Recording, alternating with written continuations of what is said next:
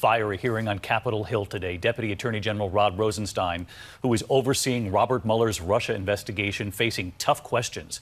Tonight, how he responded. Here's ABC senior White House correspondent Cecilia Vega. The man supervising the Russia investigation today in the hot seat on Capitol Hill. Lawmakers grilling Deputy Attorney General Rod Rosenstein, saying the probe has gone on long enough. We need to see the evidence.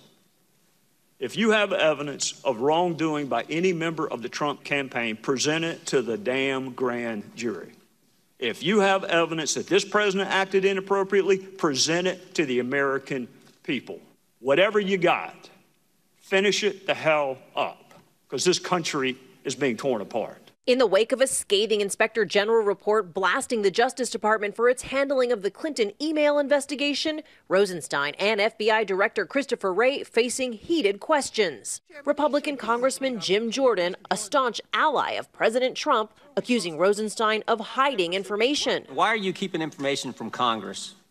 Congressman, I am not keeping any information from Congress that it's appropriate. In a few minutes, Mr. Rosenstein, I think the House of Representatives is going to say something different.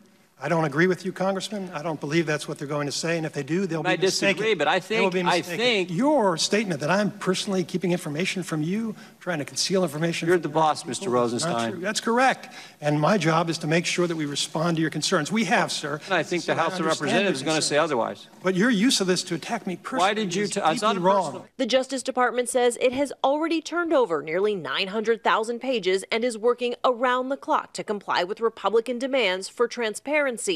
And tonight, the House turning up the pressure. Lawmakers approving a rare resolution demanding even more documents and threatening to hold Rosenstein in contempt of Congress or even impeach him if he does not comply. We are not in contempt of this Congress, and we are not going to be in contempt of this Congress. I didn't think I was going to be spending the first 10 months of my job staring down the barrel of a contempt citation for conduct that occurred long before I even thought about being FBI director.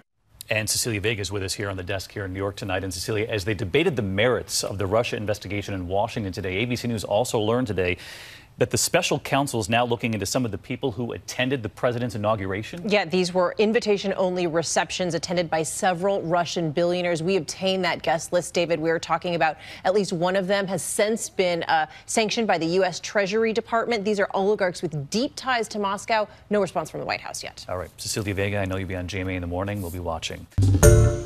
Hi, everyone. George Stephanopoulos here. Thanks for checking out the ABC News YouTube channel. If you'd like to get more videos, show highlights, and watch live event coverage, click on the right over here to subscribe to our channel. And don't forget to download the ABC News app for breaking news alerts. Thanks for watching.